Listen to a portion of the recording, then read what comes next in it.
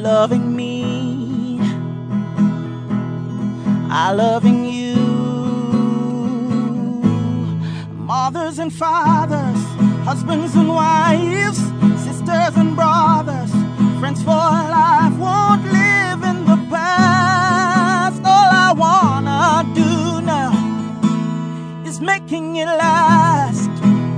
There are a lot of persons who listen or watch this podcast who are parents. There are some like myself who, because of your profession, you actually end up being a parent to so many other persons because I'm an educator. This whole idea of tween, though, might be a new concept for some. So we're going to have a conversation with Scott Hanley.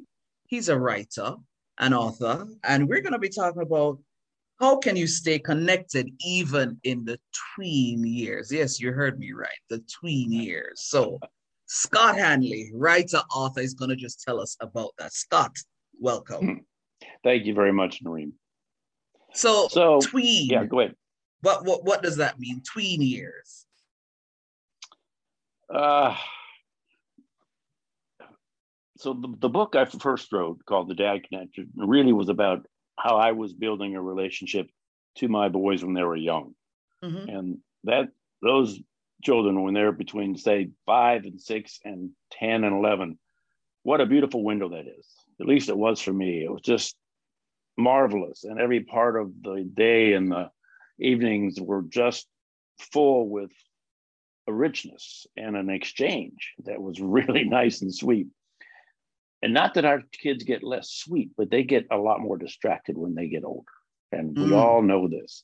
Now, how does a parent convert 6, 7, maybe 8, possibly even 10 years of one kind of way of relating to their children to another one like that? And it seems like it almost happens like that. It certainly happens within a year where our child really starts to think on their own, really starts to express on their own, really starts to experiment on their own. Well, that didn't happen much. And we have to start the real trick with managing the tween years, in my opinion. I did it. And I did it with 2 very capable, active, awake, want to do everything boys, right? And I appreciated that in them in the first place. And so I worked hard as a teenage dad to make sure they could have access to everything they thought they might want to do. A lot of work. It was a lot of work. And there's an awful lot of driving in it. There's an awful lot of doing stuff that I would like to have done something else for me, right? Not exactly possible most of the time when you've got to pick one up at a soccer game, another one up at a basketball gym. Mm-hmm. Anyhow, that was my life and I embraced it. I considered it not an honor, but a responsibility that I really wanted to learn how to enjoy. Nice. I think one of the critical things about that transition from child to teenager, the onus is on the parent to recalibrate, readjust how they talk to this child, what they ask them to do, what they ask them not to do. And we have to rethink our experience with them. But it is really hard, Noreen, because we just logged up thousands of hours of trying to behave and function with them in a certain way. Mm-hmm. So if the parent can make that shift, I have found in so many occasions with talking to many, many other kids that the child will come along with them. They really will. But because they become these independent little energy factories that start to get big and start to have more capacity to affect the life outside of them, we have to be a little careful with what we really want them to be a part of and what we don't want them to be a part of. But we still have to let them be. Now, the real thing and by the way, I am writing a second book, and it's about teenagers. It's about I'm calling it treading water. Because essentially when I was being trained as a lifeguard, one of the things that we had to do every day was swim out in this cold, freezing lake and tread water. And there would be a few other people that would come out and try to sneak up on you, right? So and they were going to try to pull you under. That's the whole idea. Anyhow, I learned how to tread water with my head up and looking around all the time. And that's really what it was like for me as a dad with these teenage boys. I was in the pool with them, but I wasn't really swimming with them. They were doing their own thing, but I was watching out for them. And so it allowed me to see them and watch how they were reacting with their teenage friends and listening to how they were proposing ideas and exchanging with them. And I said, I have to learn how to do this with them, not my way. And so I started relearning all over again how to be a dad to that new person, because essentially, I mean, it was a new person. I mean, and the heart and the soul and the spirit was exactly the same, but the layers of their own life started to pile on them, and much was filtered through that as well. And I felt my job was to hold those four rules that I had together even more tightly, and almost make them a demand, and then try to realize where I could let them be free. And I worked on it. I thought about, what can I let them just do? So, I'm gonna get back to that a little bit, but for you then, you made a conscious effort to readjust, recalibrate. Do you think then that is basically the core then for anybody listening or watching as a parent to then stay connected? Because that period can be a difficult period of parenting, I'm sure. So do you think that then probably forms the core of really staying connected with you? In our previous talk, you asked me one of the core steps that you have to have, and I said the very first one is that you have to want to, right? And it's a little easier to want to do it with a child, because they're a little bit like a puppy. They're almost as much fun as they are work, right? Right. With a teenager, the funness goes away a little bit, and it's a little bit harder. I think the commitment on the parent to really want to do it, to want to understand their children and want to understand their children's life, go to the school, look at it, meet their friends, invite them over for dinner, go to whatever events they want to go to. And I did all that when they were like 10, 11, 12, and 13. So that by the time they were 14 and 15, Noreen, I could almost just let them go.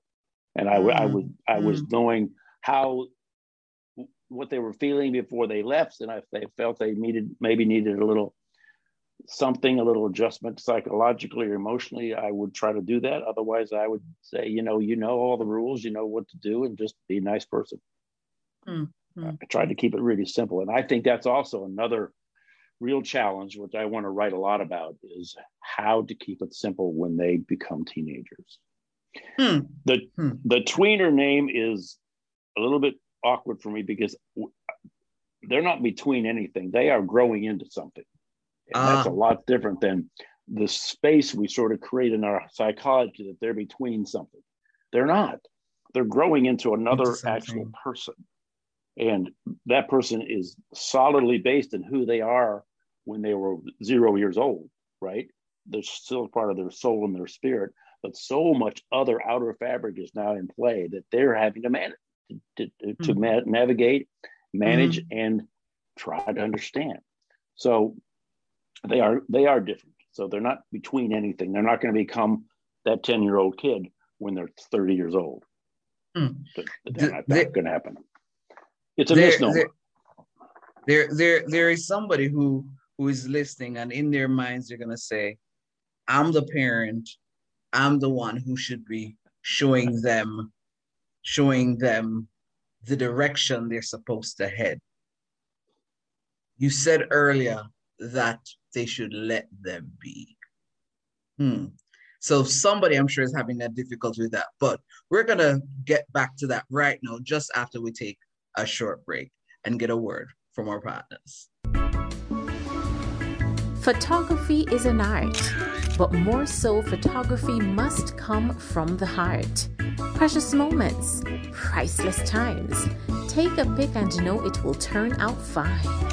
For beautiful captures, email us at bmcphotographyja@gmail.com or call us at 876-350-7089.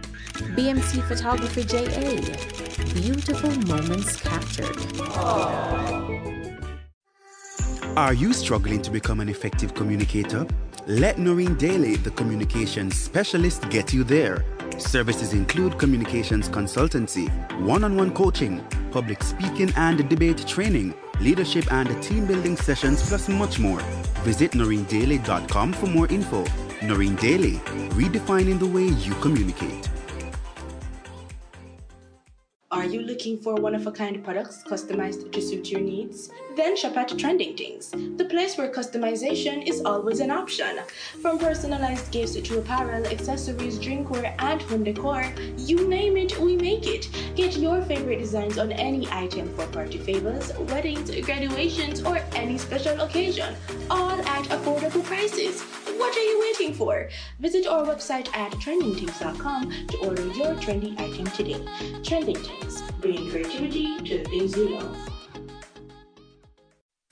Does your business lack branding? Having difficulty realizing your vision? Look no further. Splinth Brand Design Consultancy specializes in developing personal and business brands. Services include strategic management, website creation, social media branding, and more. Visit them online at www.wearesplint.com. Splinth, the brand you need to succeed. So welcome back. So just before we went on the break, I was about to, I started asking the question, so I'm going to ask it again. So there's somebody listening or watching, and they're saying, as a parent, or maybe not even a parent, and they're saying, that whole idea of just letting them be. I'm the parent. I'm the one who's supposed to point them in a particular direction.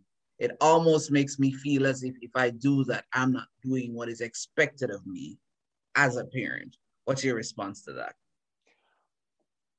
I think I might have expressed that maybe not exactly right. I don't really mean, Noreen, to let them be.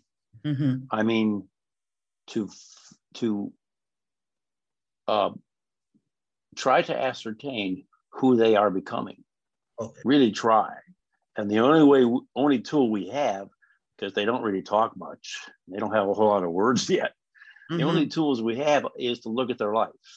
What are they doing? How are they doing it? Do they like one sport more than another? Do they like one group of people more than another? We have to pay attention to that. Now, how do we do that? We have to get involved in their life without being in their life. So I remember taking them to school and looking at all the kids who they first made contact with, and then, say, why don't that kid you just talked to out there, why don't you ask him to come over after school? And I would start to learn about their lives because they were having their separate life. They were gone 6-7 hours in the daytime and making decisions about what they may want to eat more often. I did not let them be, but I did try to let them become. And there's a difference. And it doesn't mean I wanted them to become anything. I wanted to try to help give them a framework in which they could be if they liked it as much as I liked it. And one of the topics that is really important, and it's in the book, it's a chapter on respect and how it's probably going to be the more larger of the topics when I write the Treading Water book for teenagers. We have to we have to respect them, especially as teenagers, even though they are doing all kinds of behaviors that aren't exactly that great, right? And but that doesn't mean that the person they really are inside isn't also really great. And so I always try to look and find that person in every event that happened. and all the struggles with the school issues and abandonment issues from other friends and things they couldn't do because we had to do something else. So their issues are big issues, even though to us they're maybe not, right? But to them, when they're happening to them, they're big. And we have to respect that. Most parents are just too tired and they're too worn out to spend that extra energy to really feel what's happening to that child. They are still a child, even though they're 13 or 14. Yes, we can't let them be. We have to really work hard to find out what's really happening in there. And again, you got to want to do it. And take a certain amount of time. Somebody's listening and saying, yes, it's easy to say you gotta want to do it, when it is that there's just so much to juggle. And in juggling, a lot of times, even with the best of intentions, as parents, I think a lot of parents sometimes think that they're falling short, or they're probably almost one extreme to the other. So in their minds, like, how do I strike the balance and ensure that I'm really being patient and being tolerant and just really trying to make sure that I maintain that connection? Because I recognize from what I've observed and being around parents, if you lose that connection in that crucial period, say in the tween years, you have a lot of repair work to do later if you're trying to bridge that gap. So how do you really find that balance, really stay connected when you're juggling everything, your own life as a parent, just trying to make sure that they're okay, that they're provided for, because that's a whole different ball game altogether, to then be patient and to allow them to become as you described just now. You are a very good teacher. And you're exactly right. We have to pick our points, not our battles. That's also another phrase I can't stand. We don't pick battles. We pick our points of opportunity. When can I get in there and say something to them that means something to me? And now we are sharing with them something that is valuable to us. At this age in their teenage lives, they're actually interested in that, whether they say it or not. They want to know who we are. And so we have to release that genuinely with a sense of regard and respect for them and who they are and what they are trying to feel. And we have to pick these points carefully and avoid arguing and talking and having positional points that we want to defend, because we're getting nowhere in that. And it isn't easy. And I don't mean for any parent to think that I think it's easy, but I do think it's possible. And we're going to make mistakes. We can't be perfect. They can't be perfect. So I pick the points of opportunity that I can really make a difference in them knowing who I am. And usually when that happens, they're going to share something with me about who they are. This is how I learned about my boys. Years later, when I published this book, they were older. They were past their teens. They're just going into college. I asked them to write in the book, and they write a few things in the book about their experiences. When they were young, they remembered them. And I am completely close with them now, as you probably imagine, but they aren't me, but they are quality humans. And that's kind of what I really cared about for the most part. And the only way I could figure out in that very, very busy time, Noreen, and I was really busy trying to shuttle all those guys around all the time and keep them, their lives full and rich and unencumbered, but also safe. Boy, that's a hard balancing act. And I can't agree with you more. That is a balancing act. But if we really take moments that we see, oh my gosh, he got an F on hit this paper. Why did that happen? Go in there.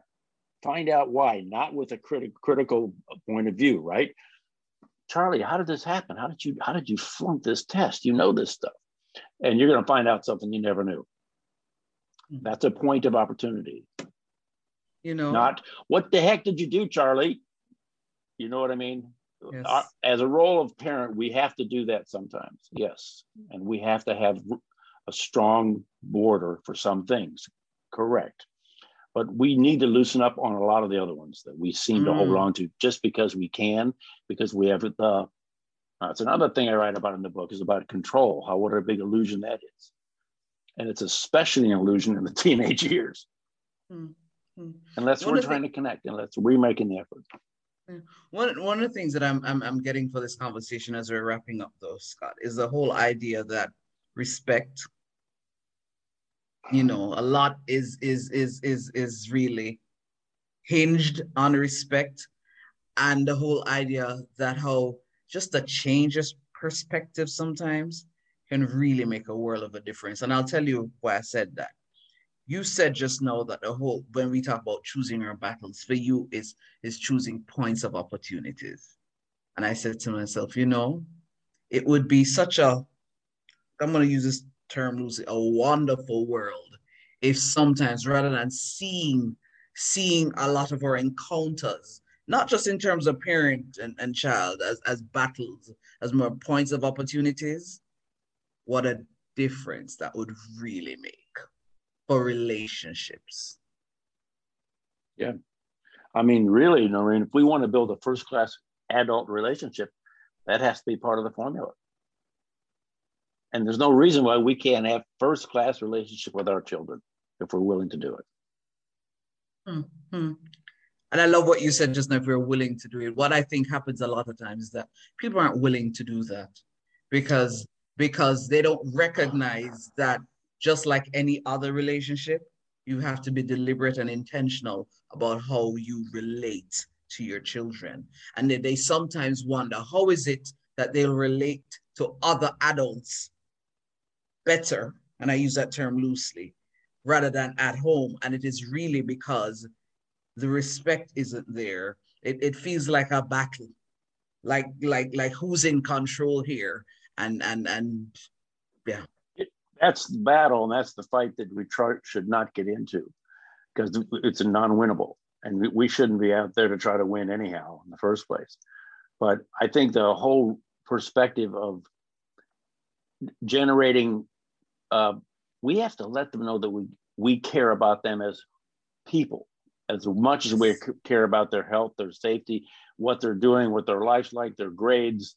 Those are things, sure, we have to care about, but the things we need to really impress them with is that we care about their person, who they are, and then try to, support that if it's viable within the community. Mm-hmm. That's how we're going to end the conversation, because I want, as parents, as those who aspire to be parents, to recognize that at the end of the day, it is really about caring for the one that God has entrusted you with. Thanks so much for sharing, Scott.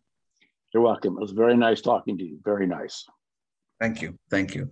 This was Making It Last podcast. We're all about helping us to have better relationships, not just with ourselves, but with other people. I'm Noreen Daly. Until next time.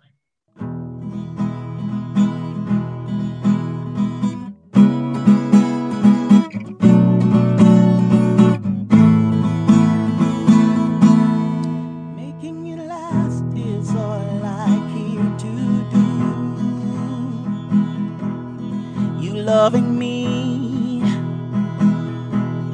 I loving you. Mothers and fathers, husbands and wives, sisters and brothers, friends for life, won't live in the past. All I wanna do now is making it